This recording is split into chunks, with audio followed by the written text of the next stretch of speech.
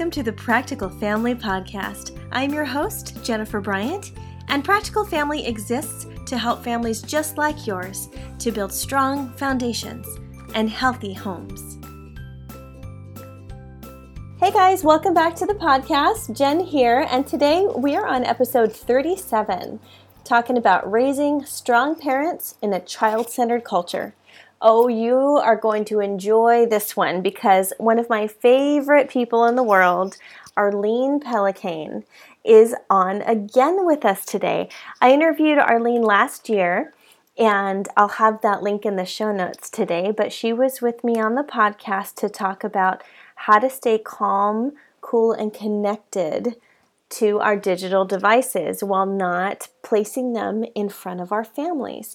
That was another awesome episode, and today she is back because we are promoting her new book called Parents Rising: 8 Strategies for Raising Kids Who Love God, Respect Authority, and Value What's Right. And I tell you what, this book is all about what we do here at Practical Family, how we encourage you to build the strong spiritual foundations that your kids need, the strong emotional foundation that some of us maybe lacked growing up because our parents maybe didn't understand it or their parents didn't. And so now that you have the understanding and the self-awareness to understand how to build those strong foundations for family. So today, listen in as Arlene and I talk about what it means to be a leader in your home. A little bit about our guest today. Arlene has 3 children, and she's married to her husband, James. They live in San Diego, California. She has written other books that include Growing Up Social, Raising Relational Kids in a Screen-Driven World. That one she co-wrote with Dr. Gary Chapman, who's the author of The 5 Love Languages and others. Arlene has also written books like 31 Days to Becoming a Happy Mom. That's one of my favorite devotionals ever. Guys, you need to pick that up. And she's also written 31 Days to a Happy Husband. Arlene has been featured on shows like Fox and Friends, Focus on the Family, Family Life Today, The 700 Club, and Turning Point with Dr. David Jeremiah. I actually met her at the She Speaks conference last year, and she is without a doubt one of the happiest people I've ever met. Listen in on my conversation with Arlene Pellicane as we talk about raising strong parents in a child-centered culture. Oh, well, Arlene, I have had a blast just reading through your new book. I mean, I love all your books. I can't get enough of them because it's so right up my alley and what I'm currently going through with raising small children. But this one particularly has been like the crux of everything that we want to talk about in encouraging parents to rise and be the parents God has called them to be. So thank you. Thank you for writing it, and thank you for being on the show today. Thank you so much, Jen. It makes me, it's so encouraging to hear that, okay, you write this and then, okay, good, this is making sense. This is connecting with people. So I'm really glad you liked the book. Oh, yes. And just as you're in your other books, too, when we talked last year about the connection of social media and being calm, cool, and connected, right, as adults.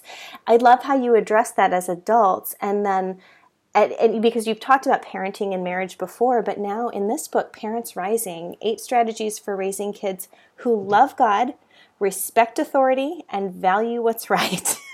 That's our goal. That's our goal as parents. And I love that you're giving the same type of strategies to help us to be better parents. What I wanted to start with today was this idea of confident parenting. Why do we have to tell ourselves, okay, I'm the parent.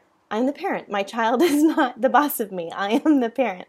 Why do you think that we tend to be afraid to have that authority or not have as much authority as we should in our home? This is when the old school parenting, a lot of times we'll think what is new, oh, that's what's best, because it's new. But when you look at old school parenting, it's like they didn't have these questions.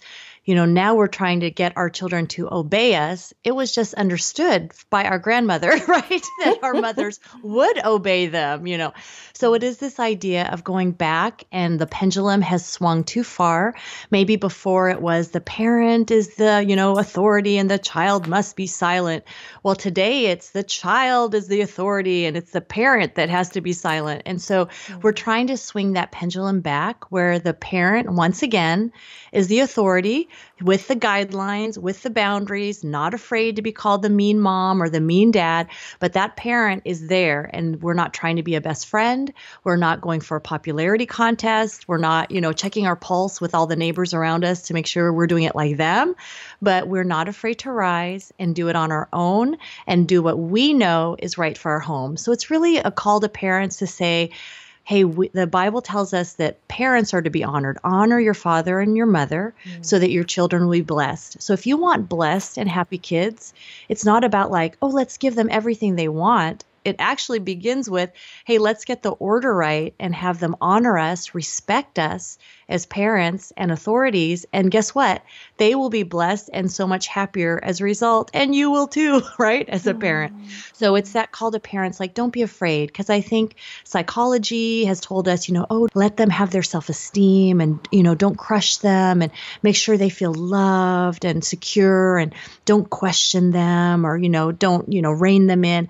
But the truth is that your teachers, your pediatricians, your, other fellow parents will say, what is going on with these kids that they are so bold, right? And not listening to authority. And so that has backfired on us. And so we need to come back as parents and just do these very basic biblical principles of children obey your parents and not the other way around. I like how you touch on the idea of order. In your book, you talk about we're having a crisis of leadership. Can you speak to the role of the parent as the leader and what it is that we may be missing in that? Yeah, it's this to realize that, like you said, the order is so important that you just don't get on the freeway and just like, watch out. There is an order to it and that keeps you safe. And so for children, when they have parents who understand that I am the parent in this relationship, I will set the rules, I will set the guidelines, that order provides security for the child.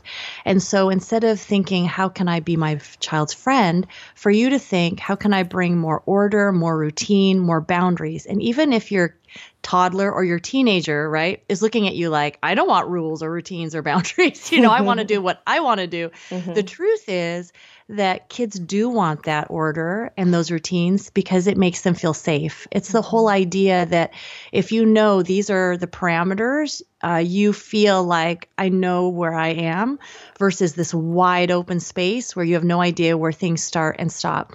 I'll give you an example. I was listening to a mom and she was telling me that there was a girl, a friend of her daughter's, who actually pretends to have all these rules that her parents impose because it makes her feel loved. So she has a parent that's just like, whatever, come home whenever, do whatever you want, do whatever you want with your phone, all this. Well, the girl will say, I have to go home now because my mom expects me, when they know that that's not true. But the daughter pretends it's true because it feels so safe to know that someone cares enough about me to set rules. And so in other words, what I'm trying to say is don't think that, if I'm a permissive parent, if I don't, insist on order and honor and all these kinds of things, my child will like me better.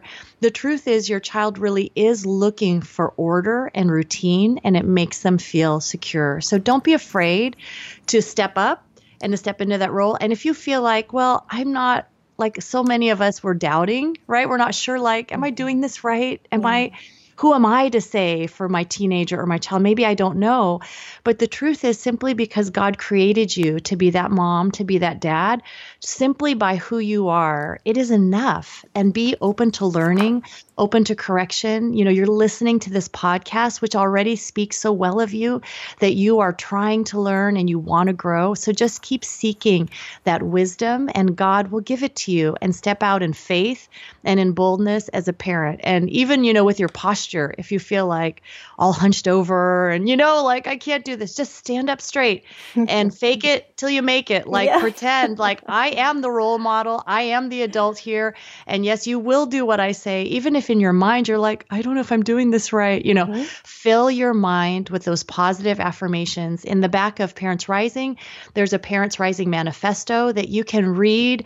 And some of it you're going to be like, I am not that strong, but you just keep reading it until you start believing it, internalizing it. And it's so important to fill your mind with that positive mindset that I am the parent. And yes, my children will do what I tell them to do simply because I am the parent. Mm-hmm. You are enough. You are enough. We've been given the privilege and responsibility to raise these beautiful babies. And what God has given us, He's equipped us for. And I absolutely love that. And that's believing, right? That's a huge part of identity that I think we need to keep hearing as mothers, as fathers, that wisdom doesn't come just because of position. It comes when we're able to submit ourselves to a God who knows what we need when we need it. And He knows what our children need. I love listening to, or actually I was at a conference recently where Francis Chan was, and he and his wife were there speaking about, raising godly children. And when we have the end in sight, right?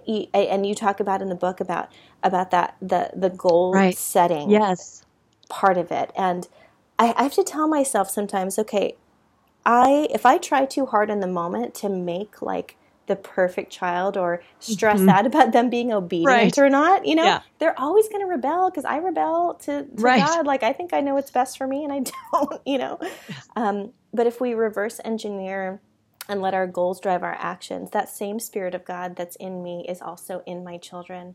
And if I'm giving that to them, can you talk to us a little bit about, Arlene, how we can as parents instill that trust and that love of God in our routines and the home? Yes. Yeah. And just think of it like weaving. How can I weave God's word and prayer in everyday life, like just throughout the day? Because obviously you want to go to church on Sundays. Maybe your child is involved in a Wednesday night activity or something, and that is all wonderful and that's good. But if that's all they see of faith, just when we are in church, we have this, but then everything else is kind of the same as normal than your neighbor that is not a Christian, then that's like kind of soul searching for us as parents of how can we make our daily life look different, because our children are like little disciples. They're watching us. And if we're counting on the youth pastor or the children's pastor to do it all, then we're really missing out. So what does this look like? This looks like, because, people think, I don't have, a degree in the Bible. Like, how am I supposed to do this? Or I'm not like on my knees all day. How am I supposed to do this? And it's really simple. It's when your child comes home and they say, this girl was so mean to me. And you listen and they say, you know what? Let's just pray for this girl. Lord, we pray for mean Betsy. And we pray, God, that you would touch her heart, that you would change her and give us patience towards her. In Jesus' name, amen. And it's just short. It doesn't have to be this long thing like, oh boy, here we go. Mom's going to pray now, but that they see that when there's a problem, when there's a concern, where there's something you need, we just naturally bring that to God in prayer. And then we watch and see like, how does God answer that prayer? And then, I always joke and tell parents, when you hear the patter of feet towards you, you can just like grab your Bible and just start reading. Oh, hi, honey, I'm reading my Bible. You can totally fake it. I think this is okay because just your kids need to catch you reading so that when they leave your home, it's not like, I never saw my parent read the Bible, or I never heard my mom or dad pray out loud. You want that to be a normal rhythm of life that they're accustomed to. So immerse them, right, in the Word of God and in prayer. And believe it or not, you might do it for the reasons of your children. Like, I want to raise good children, so I'm going to do it. But it'll catch you. You will be blessed by incorporating prayer and the Word of God more in your house. So I know people who leave a Bible on their breakfast table so that when they're getting ready for breakfast, they might read a few Proverbs and then talk about them. You might have a favorite devotional. So whatever works for your family. And I encourage you, I am like every other mom who has bought all these amazing devotionals just to have them sit on the shelf and realize, oh, I'm so behind. Like, what have I done? And so when you are there, you just begin again and start again and just start weaving the Word of God and prayer so that your kids see this is real for my parent. and they begin to internalize it. And then when you see your kids, like reading their Bible at night on their own, it's like, oh, this is so good. Like they're building this habit because they see it and it's part of the culture of the house. Absolutely. Amen. Creating that culture doesn't happen overnight, does it? It's little decisions every day. And I like that encouragement that even when we feel behind, that it's okay. Just start again. It's all right. Start right now. Pick it up right now. Put it on your table. Have it there as a reminder. Yeah. It works. This is actually a good segue into if we want to see certain behavior out of our children, and first us modeling it and us speaking it and creating that culture. I tend to think that the things that we allow into our home, whether it's physical things, toys, distractions, or digital things, we seem to be in this culture of entertainment, like we have access to all of this and we have the choice, and we often use it as an escape or as a reward. And I think that's okay to a point, but when it takes over the entire culture of our home, then we're not able to see, oh, well, I don't have time for Bible study. When are we going to do devotions? Because we do this and that. Well, yeah, because the TV's on all the time. Right. And so can we start to think about how to see entertainment in our home and how to prioritize God above that? This is a huge, huge thing because our generation is the first to have, oh, look at this. We don't just have a television. We've got a phone. We've got an iPad. We have video games. We have streaming shows. So amusement is not the highest priority for your child. That's the first strategy from Parents Rising. Mm-hmm. But in reality, amusement's really easy because when you're tired, you can say like, oh, well, at least they're not in trouble. They're playing their little game. But the truth is your child needs, if they grow up and all their spare time is around a device, then when they leave your home and launch as an adult, there are so many things that they're lacking. And so as a parent, you've got to be able to set that guard around your house. And practically speaking, I think that guard looks like, what's the content, right, of what they're watching? Are the video games violent? Is there language? Are they sexualized? These are very important questions as you have growing boys. Like, what is the content of what they're watching? For the girls, the social media, the TV programs. And, it's as simple as ABC. A, what's the attitude of my child when they're done watching this or doing this? B, what kind of behavior is glamorized or shown by this program, by this video game? And then C, character. What kind of character traits is this developing in my child?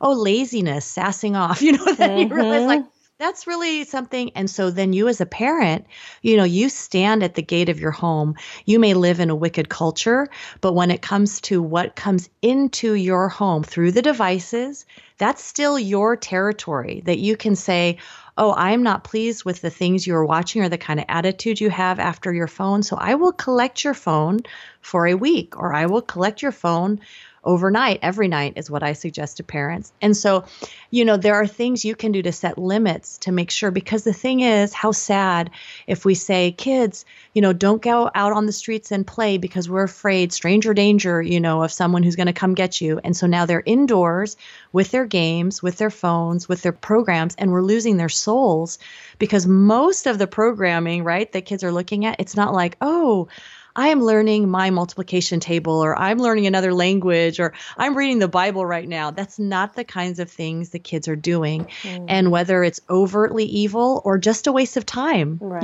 There's nothing wrong with this cute cat video. But if I spend 2 hours a day watching them instead of learning something else that could be more useful in my life, that's simply a waste of time. And so we have to, as parents, redirect that to make sure that the amusement is more limited. So it's like a reward. It's something fun to look forward to instead of something for hours every day we get to enjoy. I can feel the guilt coming on sometimes when I want my children to have childhood experiences, certain childhood experiences maybe that have been part of my past or my husband's past, when you come together and, right. But like this week, my husband wanted to sit down with the kids and take them through the Hobbit series that he enjoyed.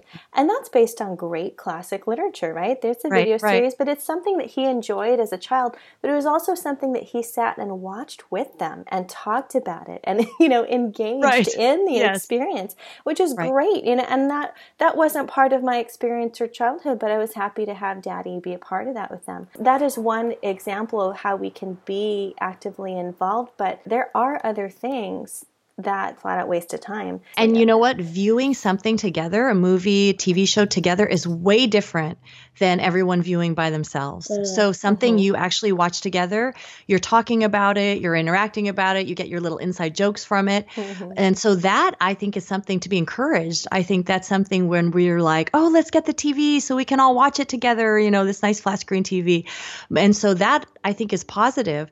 But most of the time, we're kind of like on our own devices. But when we can get all around together, I think that's good. But most of the time for parents, like once our kid is watching something, we're like, oh, quick, let's go get something done, right? Or whatever we want to watch is not what they want to watch. But when you can find those things together, I think that's really healthy and good for a family. Good. Okay. One last thing, Arlene, before we finish this up. I noticed that as I was reading through the first part of your book, you start with a quiz. And this is the How Healthy Is Your Home quiz. And I love it because it's short and sweet. And one of the questions you ask on there has to do with marriage. Okay, I'm reading through it and I'm going, all right, as a parent, do I do this? Do I do that with my kids? Oh, wait, hold on. Am I with my spouse? Right. And I love that you included that because marriage is even one of your 8 strategies. That what does developing a relationship with your spouse have to do with being a good parent? Everything if you are married. So if you are married, if you have that really close, healthy relationship with your spouse, it does so much for your kids. It gives them the security that my parents will stay together. It gives them the hope of marriage and a family for the future and like an excitement and anticipation for marriage. It gives them something stable in their life. And so for parents, so many times, of course, when you're first married, we have friends that are engaged and my husband's like, look at them, they are a mess, right? Because they're just like so, excited to be with each other. And so when you're married, all that attention's flowing between the husband and wife. But when that child comes in the picture, the flow completely changes. Everything is directed towards your child. And then as the child grows up, many times that direction never changes. And so the direction of love just keeps going from parent to child. And when the 18 years are over, you look at each other as husband and wife and you're like, what are we supposed to do now? And you don't want to be in that place. And so it's very important throughout parenting that you prioritize your marriage. And these can be little things like, hey, if my spouse talks to me, like I actually pivot away from my phone and listen to them. And I care about what they say. I always joke that if your kid says, can I have a glass of water? You're like, oh, here you go. Here's fresh spring water that is so healthy. Here you go. And if your spouse asks, you're like, get it yourself, And so we just have to have that shift where if my spouse needs something, I respond to them also. And that we make time for date nights and we will do an overnight every once in a while together. Things like that prioritize the marriage because you don't become one with your son or with your daughter. You become one with your spouse and your kids will be the ones to leave. So wouldn't it make sense that really the relationship to invest in is your spouse because they're always going to be there? And so it's just this whole idea of, okay, parenting is so consuming, but we must make time for the marriage too, and just make that really practical and put date night on the calendar.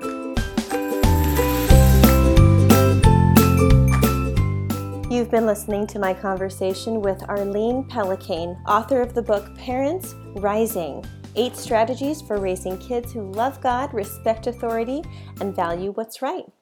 Arlene has also written books like Calm, Cool and Connected, 5 Digital Habits for a More Balanced Life, and that one is directed more toward adults. I got so much out of this simple little publication, and it is just so packed with truths for today, truths for tomorrow and beyond, because we are in this digital age. It is not going anywhere anytime soon, and we need to be aware of how to use our tools wisely. Arlene has also co-authored a book with Gary Chapman, author of The 5 Love Languages. They wrote a book called Growing Up Social, Raising Relational Kids in a Screen-Driven World. So talking about all the technology issues, Arlene attacks the issue of how to responsibly use the tool of technology with our kids as they're growing up, and how they can learn to be responsible and not driven by their screens. One of my last favorite books that Arlene has written are her devotionals. I love reading her 31 Days to Becoming a Happy Mom. Thank you for supporting us here at Practical Family. Be sure to visit the website, practicalfamily.org. We're also on Facebook, Instagram, Twitter, and Pinterest. So anytime you see anything there, please share it, or go ahead and log on and like us, follow us, and your friends will see that you did, which is a cool thing. It helps us to get out there too. Thank you again for listening. This has been the Practical Family Podcast, where we are encouraging you to build strong foundations and healthy homes.